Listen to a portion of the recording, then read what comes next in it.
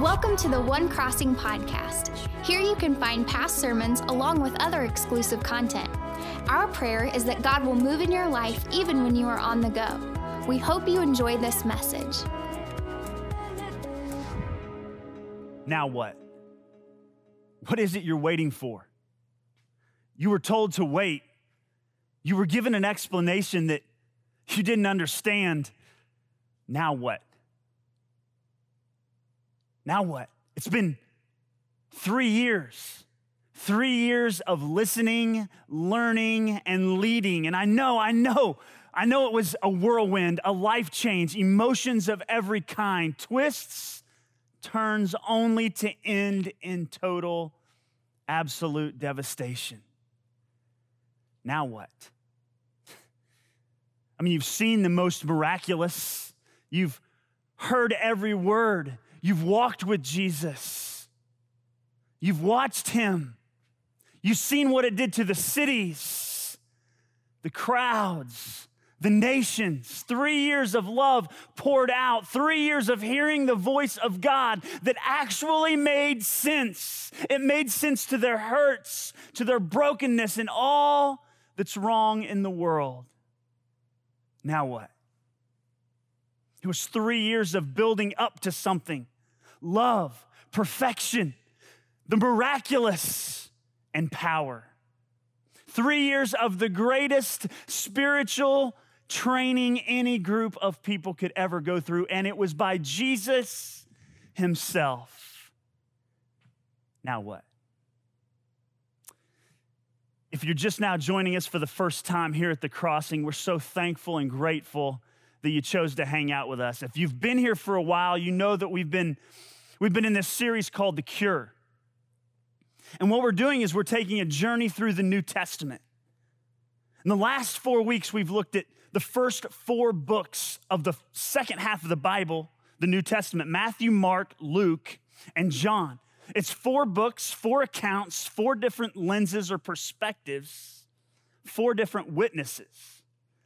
But all 4 books in the exact same way. Jesus dying on a cross, being put in a tomb, and then raised from the dead. And we find ourselves right here, right now, asking this question: now what? You might be asking the same question in your life, in the middle of this pandemic, in the middle of the madness that surrounds us. And you're learning new ways to navigate and adjust and maneuver. And today, we're going to look at a book called Acts. It's the book that follows Matthew, Mark, Luke, and John. It's a continuous story. It's the acts of the followers of Jesus, or the actions of the disciples. Now, I hope you've kept up with the reading plan. If you haven't, jump back in. Now's the time, all right? Don't give up and don't stop. Just pick right up where we're at right now. But if you have, I want to give you just a really quick synopsis of what you've been through. Because if you read through the book of Acts, you've traveled a journey. You've taken some ground. As a matter of fact, it was 30 years that you read. 10,000 miles, 32 countries, 54 cities, 9 islands, and 95 leaders who are described by name, power, or authority that they hold. And that is all after the story of Jesus. If you understand the book of Acts, it is the blueprint to the rest of the New Testament. It's a continuous story. Matthew, Mark, Luke, and John are what Jesus began to do and to teach. Acts and the rest of the New Testament are what Jesus continues to do. And then something happens. Something great happens. Church happens. And in Acts, all of the rest of the New Testament hang from this book. Now, Acts was written by a guy by the name of Luke. Luke wrote the book of Luke, and then he writes a follow-up book, a continuous book, the book of Acts. Luke will write more of the New Testament than anyone else by volume. Paul, many more books, but Luke writes more words. And so we're going to jump right in right now. Acts chapter 1, verse 1. If you're ready, type "I'm ready" in the chat. Come on, if you're ready, say "I'm ready" out loud. Let's get into it. Here we go. Acts chapter 1, verse 1, it says this: "In my former book," that's Luke talking about his former book, the book of Luke, Theophilus, I wrote about all that Jesus began to do and to teach until the day he was taken up to heaven after giving instructions through the Holy Spirit. That's a big deal. Highlight, underline, circle that. To the apostles he had chosen. After his suffering, he presented himself to them and gave many convincing proofs that he was alive. He appeared to them over a period of 40 days. He spoke about the kingdom of God. And on one occasion, while he was eating with them, he gave them this command. He said this, he said, do not leave Jerusalem, but wait for the gift my Father promised. Again, that's important. Highlight, underline, circle that. Wait for the gift my Father promised, which you have heard me speak about. For John baptized with water, but in a few days you will be baptized with the Holy Spirit. 3 times here in the first part of Acts, we are introduced to the Holy Spirit. We know God the Father. We know God the Son as Jesus in person, human flesh came to earth. And now we're introduced to the third part of what we call the Trinity, the Holy Spirit. The Holy Spirit's always been there, but we finally see him active right here. And the disciples are waiting. They've been told to wait. They've been told just to hang out, be patient. And they're asking this question, now what? But if they would just wait, if they would just be patient, if they would just listen to what Jesus says, they would realize that they are not waiting on an it. They're not even waiting on a what, they're waiting on a who. If they would wait on it, it would turn their world upside down. As a matter of fact, it's recorded that the Holy Spirit came. He came over a guy by the name of Peter, and Peter preached a sermon, and 3,000 people started an intimate personal relationship with Jesus. Can you imagine the buzz in the city? Can you imagine all the madness? Facebook going crazy, the front page of the paper. I mean, it turned this place upside down. And what we see here is something begin. The birth of something you and I know as the church.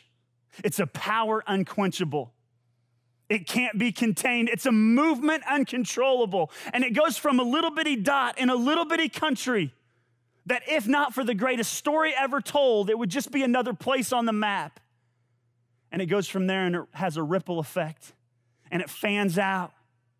And it ends up in a place that you and I know as Quincy, Illinois, where a subset of people realize that the good news of Jesus Christ is too good to hold on to. And I don't know, let's take it to our Judeas and our Samarias, and let's go to Macomb and Kirksville and 929 and Hannibal, Lima, Pike County, Mount Sterling, Keokuk, Monmouth, Jacksonville. And why just go to towns? Let's go to prisons and jails and rehab centers and care facilities.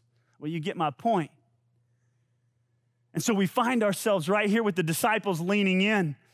And in verse 6, they ask Jesus a question. They basically ask him, so now what? Are you going to go build your kingdom? Are we going to be popular? And Jesus says this in verse 7. Look what it says. It says, he said to them, it is not for you to know the times or the dates the Father has set by his own authority, but you will receive power when the Holy Spirit comes on you, and you will be my witnesses in Jerusalem and in all Judea and Samaria and to the ends of the earth. And right here in Acts chapter 1, verse 8, we get the blueprint of the rest of the New Testament. If you're taking notes today, I just have 4 quick things that I want you to write down. If you don't write it down, you don't remember it. And so grab a napkin, get a piece of paper, get on your phone, go to your notes, and write these 4 things down. They're 4 things that stuck out to me. And if we're truly going to know the cure, I believe that these are things that are going to help us out. The book of Acts, when we look at the totality of the book, all 28 chapters, 4 things. The first one is this. It's the timing. It's the timing. Have you ever done something or said something and after you did it or you said it, you thought, that wasn't the right time? Like it's one of those insert foot in mouth situations, right? Or maybe it's the opposite for you. Maybe you've did something or you've said something and you thought, that was perfect time, right? We've probably had both of those things happen because timing is a big deal. It doesn't matter if we're talking about relationships or conversations that we have to have or vacation. Listen, life is based around time. There's different times of the day that's better to sleep or night. There's better times during the day to eat. Timing is a big deal. When we talk about sports and the scientific evidence of sports and how to get better at sports. Like, timing is a big deal. Whether you're going to hit the ball, right, punt the ball, or throw the ball. Notice I didn't say kick the ball, because the only thing that time has to do with soccer is it's a waste of it. Lost some friends, I'm sure, but that's why I have a great friend, and his name is Jesus. Anyway, timing is a big deal. And all throughout the book of Acts, we see over and over and over again timing. Let me show you. I'm going to reread the first 4 verses of Acts. And I'm just going to nitpick. I'm going to highlight where timing is a big deal. Let's read it. It says, "In my former book," that's timing, "Theophilus, I wrote about the things Jesus began, timing, to do and to teach until the day, timing, he was taken up from heaven. After giving instructions through the Holy Spirit the apostles had chosen, after his suffering, timing, he presented himself to them and gave many convincing proofs that he was alive. He appeared to them, timing, over a period of 40 days, that's timing, and spoke about the kingdom of God. On one occasion, timing, while he was eating with them, he gave them this command: do not leave Jerusalem, timing, but wait." Timing. Timing is a big deal. But it's just not any timing, because what he does here is he connects timing with the Holy Spirit. He says, do not leave Jerusalem, but wait. But wait. But wait for the gift my Father promised, which you have heard me speak about. He connects timing with the Holy Spirit. It's the perfect timing of the Holy Spirit, because timing is a big deal. And he says, wait for it. I promised it to you. I spoke about it to you. Remember in the book last week when Clayton was talking about John in chapter 16, Jesus says this. He says, I truly tell you, it is good that I'm going away, because unless I go away, the advocate will not come. Who's the advocate? Well, it's the gift. It's the Holy Spirit. And right here we see Jesus saying, be patient, wait, because my timing is perfect, because timing is a big deal. It's a big deal to God. The first 3 words of the Bible, in the beginning, timing. And then over and over and over again in the book of Acts, we see the timing of the presence of the Holy Spirit. It's the perfect timing of the presence of the Holy Spirit that allows Peter to preach and 3,000 people begin an intimate personal relationship with him. It's perfect timing of the Holy Spirit that Paul not only has his name changed from Saul, but he has his complete life changed. It's the perfect timing of the Holy Spirit that allows Stephen to look the people that are stoning him dead in the eye and still love them through it. It's the perfect timing of the Holy Spirit. The perfect timing of the Holy Spirit is always there. It's there for you right now. It's here for me right now. And the early church, they were heavily led by the Holy Spirit. Heavily led by the Holy Spirit. Why? Because it's all they had. It's all they knew. Listen, they knew that they were nothing unless they waited on him, but have everything when they received him. And hear me today, it's the exact same thing for you. We are nothing without him.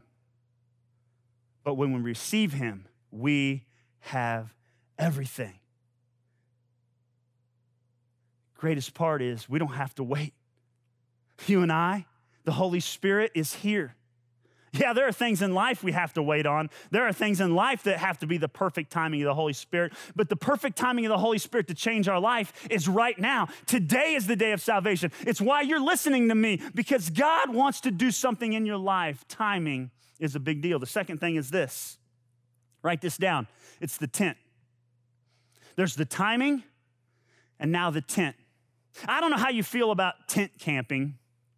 Personally, for me, it's like hell on earth. But I understand the reasoning for tents. I get the reasoning for tents. A tent is a barrier, right? It provides protection from the bugs or shade from the sun. It's a place to rest or get away. Most of the time, it's not very comfortable, right? It doesn't always protect you from all of the elements. But here's the deal when it comes to the tent.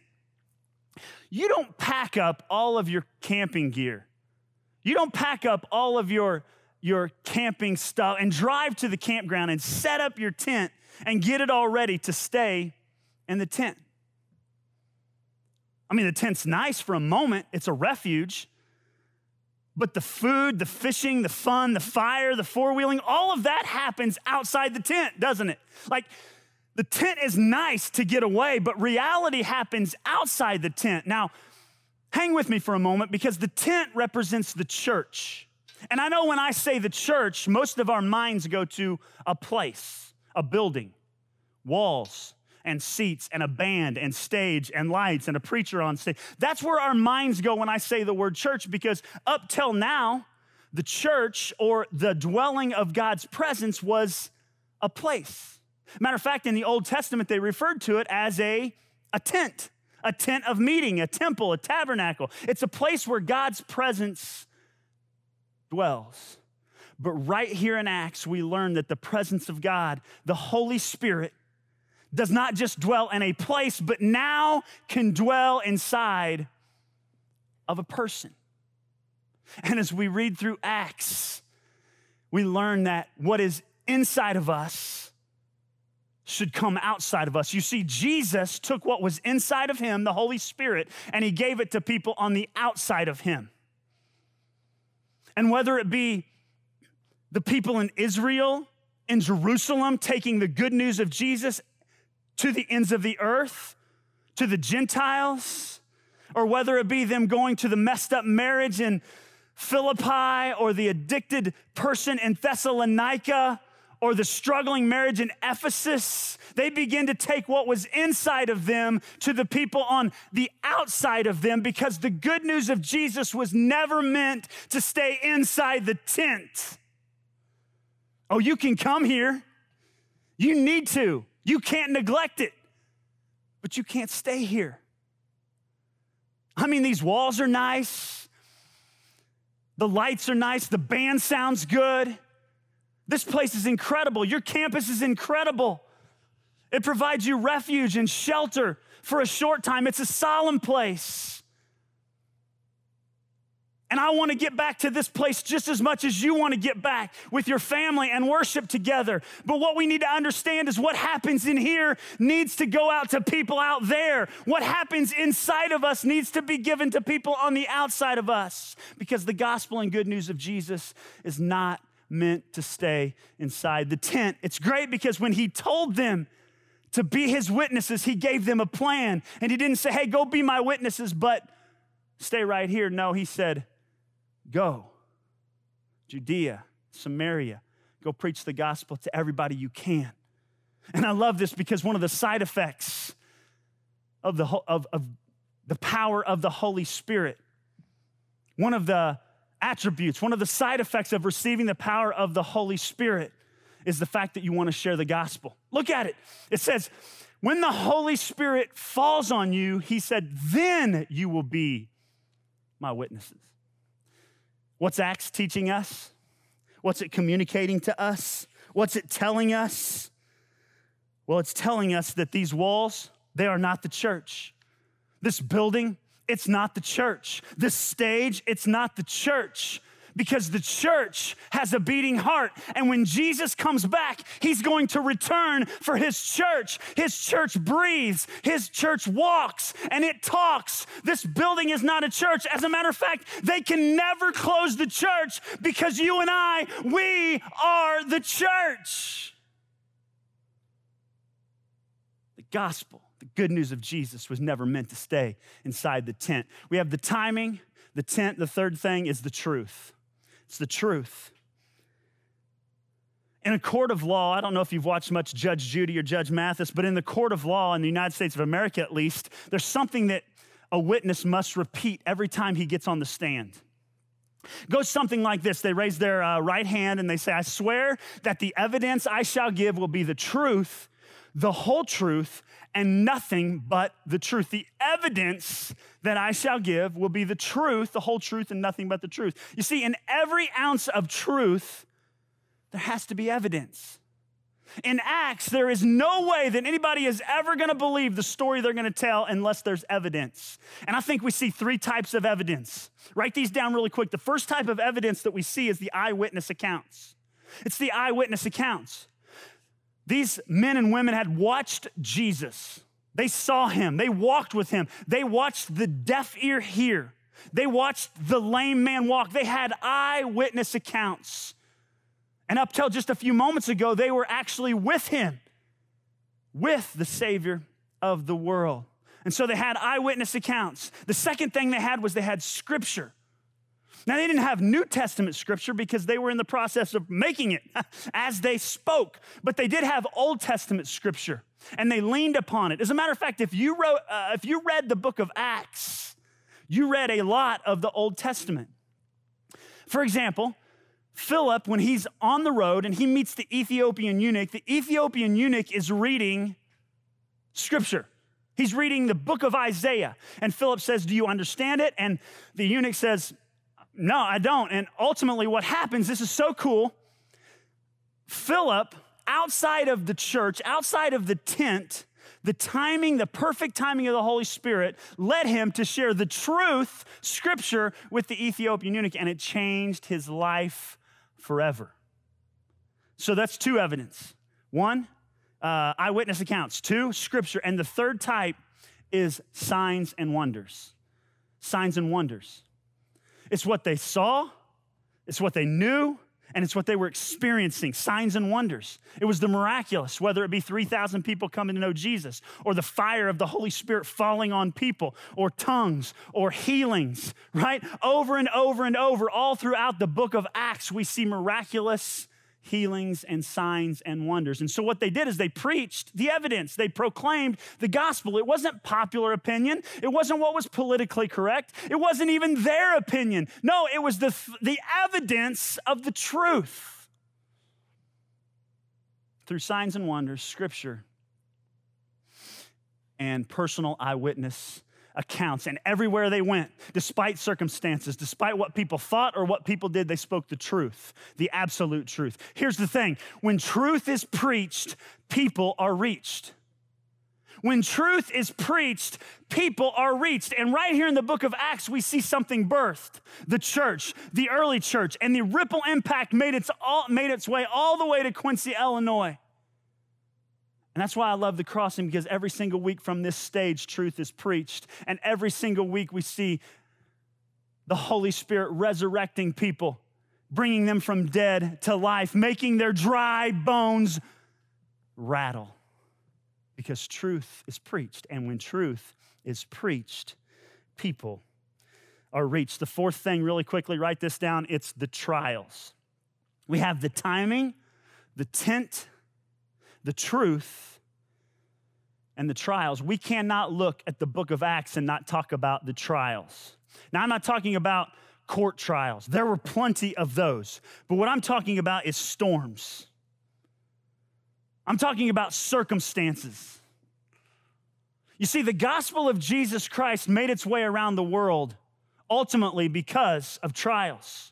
When persecution started in the middle part of Acts, that's when they had to flee. That's when they had to run. That's when they had to leave. That's when they had to go. But what was inside of them could not stay inside of them because the good news of Jesus Christ was too good to hold on to, and they had to give it to the people on the outside. And so during the trial, during the persecution, during the storm is when the gospel of Jesus ultimately went to the world. But I want to put one particular story under the microscope, and this is where we'll end today. It's Acts chapter 27, Acts chapter 28. It's Paul, and I haven't had a lot of time to talk about Paul, but Paul arguably could be one of the most popular people in Scripture. And Paul finds himself in a bit of a situation. Paul's already been through it. If you haven't read it, you need to. We think our problems are bad. Nothing compared to what Paul went through. And Paul's in the middle of it. Paul is on a boat. We find him on a boat. We find him as a prisoner on a boat. He's going to a place he wants to go. It's Rome. He wants to go there, but it's not necessarily the way he wants to get there. And I think for many of us, sometimes we find ourselves on the road to somewhere we want to go, but not necessarily in the vehicle we wanted to take there. Like if your marriage is struggling, you're probably looking at your spouse just thinking, well, if you just change X, Y, and Z, then we could be, but the vehicle you have to take is counseling and help from other people, and that's okay. You're going in the right direction. You're just not necessarily going in the vehicle you want to go. Maybe you have cancer and you're fighting this horrible, horrific disease of cancer. And the only way to get better, the only way to attack it, the only way to see light on the other side of it is chemo. And that's going to be brutal on your body. You see, you're going in the right direction. You're just not necessarily going in the vehicle you wanted to be in to get there. And Paul finds himself as a prisoner on a boat. He's heading in the direction he wants to go, but not necessarily the way he wants to get there. And we pick it up in Acts chapter 27, verse 13. It says, "Now when the south wind blew gently, supposing that they had obtained their purpose, they weighed anchor and sailed across Crete close to the shore." Pay attention here. "But soon an impetuous wind called the northeaster." Write in your margin, the storm. Maybe your heading even says it. I think it even says it, the storm.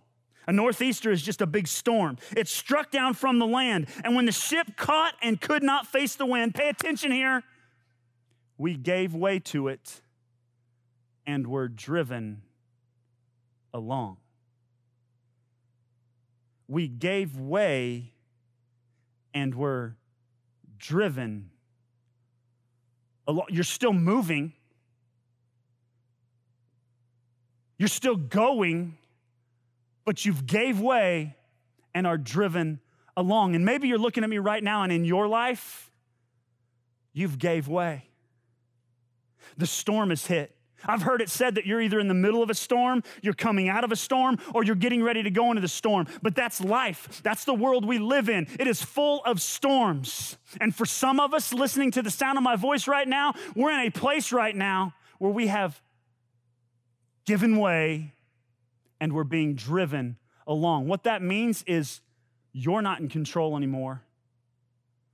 The Holy Spirit's not in control anymore, but the circumstances in life are in control because you've given away and you're being driven along.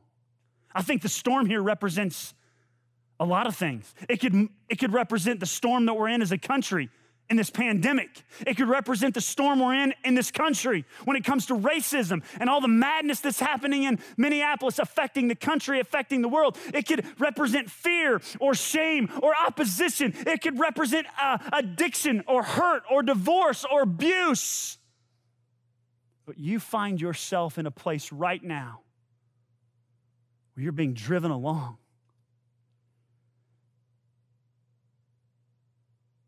By the trials, by the storms. But that's not my fear.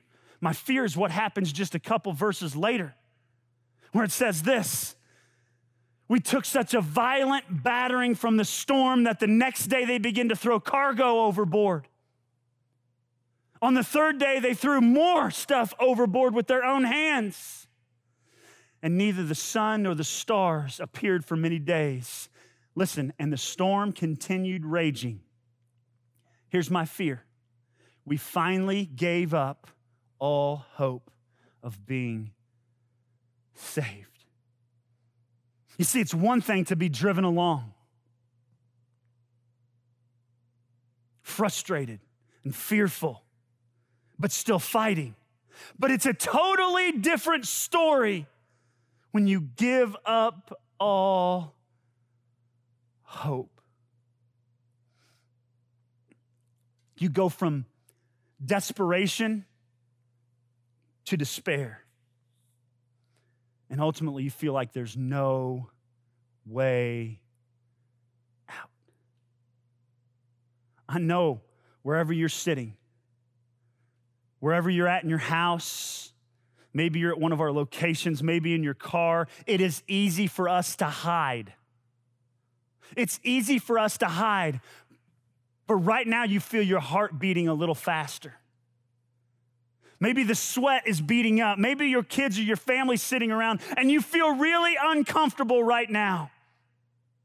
Because in your heart of hearts, the waves have crashed against the deck of your life and you don't know what's next. You don't see how it can be resolved. You don't see how it can be fixed. The sun hasn't shined in months, and the stars don't even come out. The storm's still raging, and you've thrown everything and everybody overboard. You've got rid of them all, and you're asking the question, now what? Now what?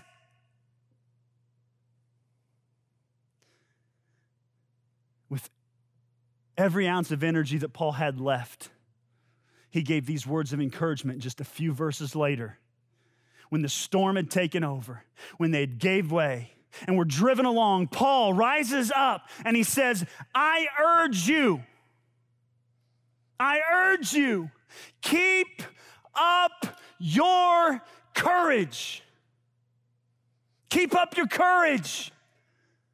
Because not one of you is going to be lost. Only the ship will be destroyed. But here's the problem. Keep up your courage. That is incredible encouragement. But right now, in your life and in my life, the problem with most of us is our courage is connected to our circumstances, our conditions. We call that conditional courage.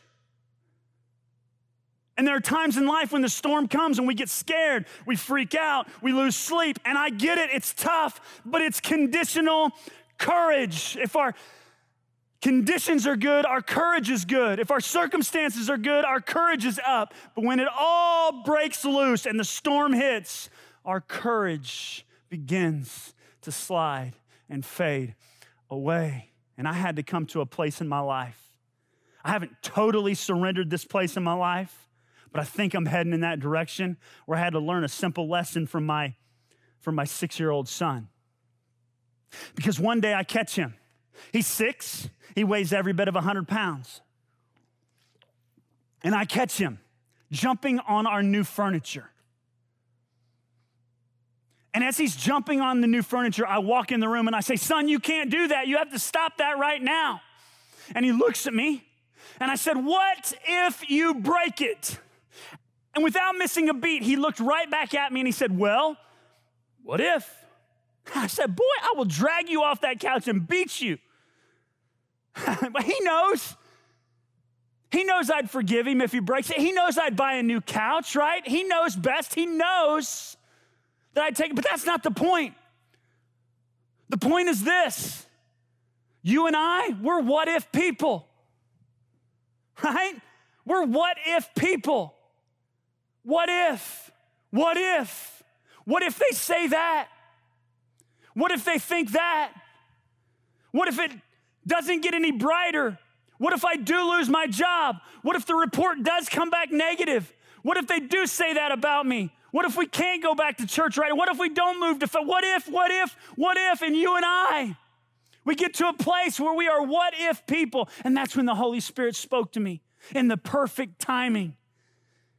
And he said, Clint, what if? What if they say that about you? What if it doesn't get any brighter? What if? Would you still serve me? What if? Would you still love me? What if? Would you still follow me? And in that moment, my courage, led by circumstances, became a Holy Spirit-infused courage. And I looked up and I said, you know what? I will. You better believe I will. I'll follow you. I'll still serve you. And the passion, the 20-year-old Clint passion that hung out with stinky junior hires and preached the gospel to give them hope and love, stood on his feet and said, you know what? I will follow you. I'll serve you. And I don't care what storms come. I don't care what winds blow. I don't care if the boat falls apart. I'll swim to shore to live out my purpose and your purpose in my life. And my conditional courage became Holy Spirit-infused courage. Very last verse of the entire book, last two verses, Paul says this. He lived there 2 whole years. Paul made it to Rome. He lived there 2 whole years at his own expense. He welcomed all who came to him. Hear me. He proclaimed the kingdom of God, teaching about the Lord Jesus Christ with all boldness and without hindrance. You know what that tells me? That the only way Paul could do that with all that he had been through, with all that he walked out, with all of the travel and persecution and trials, he was led by the perfect timing of the Holy Spirit. And that is the cure. My question for you today is now what? We're moving to a time of decision. Thank you for joining us. A special thank you to those of you that choose to give to this ministry. It's because of your generosity that this ministry is possible. You can click the link in the description to give now or visit thecrossing.net/podcast for more information. If you enjoy the podcast, be sure to subscribe and share with your friends, tagging One Crossing on social media. Thank you so much for listening.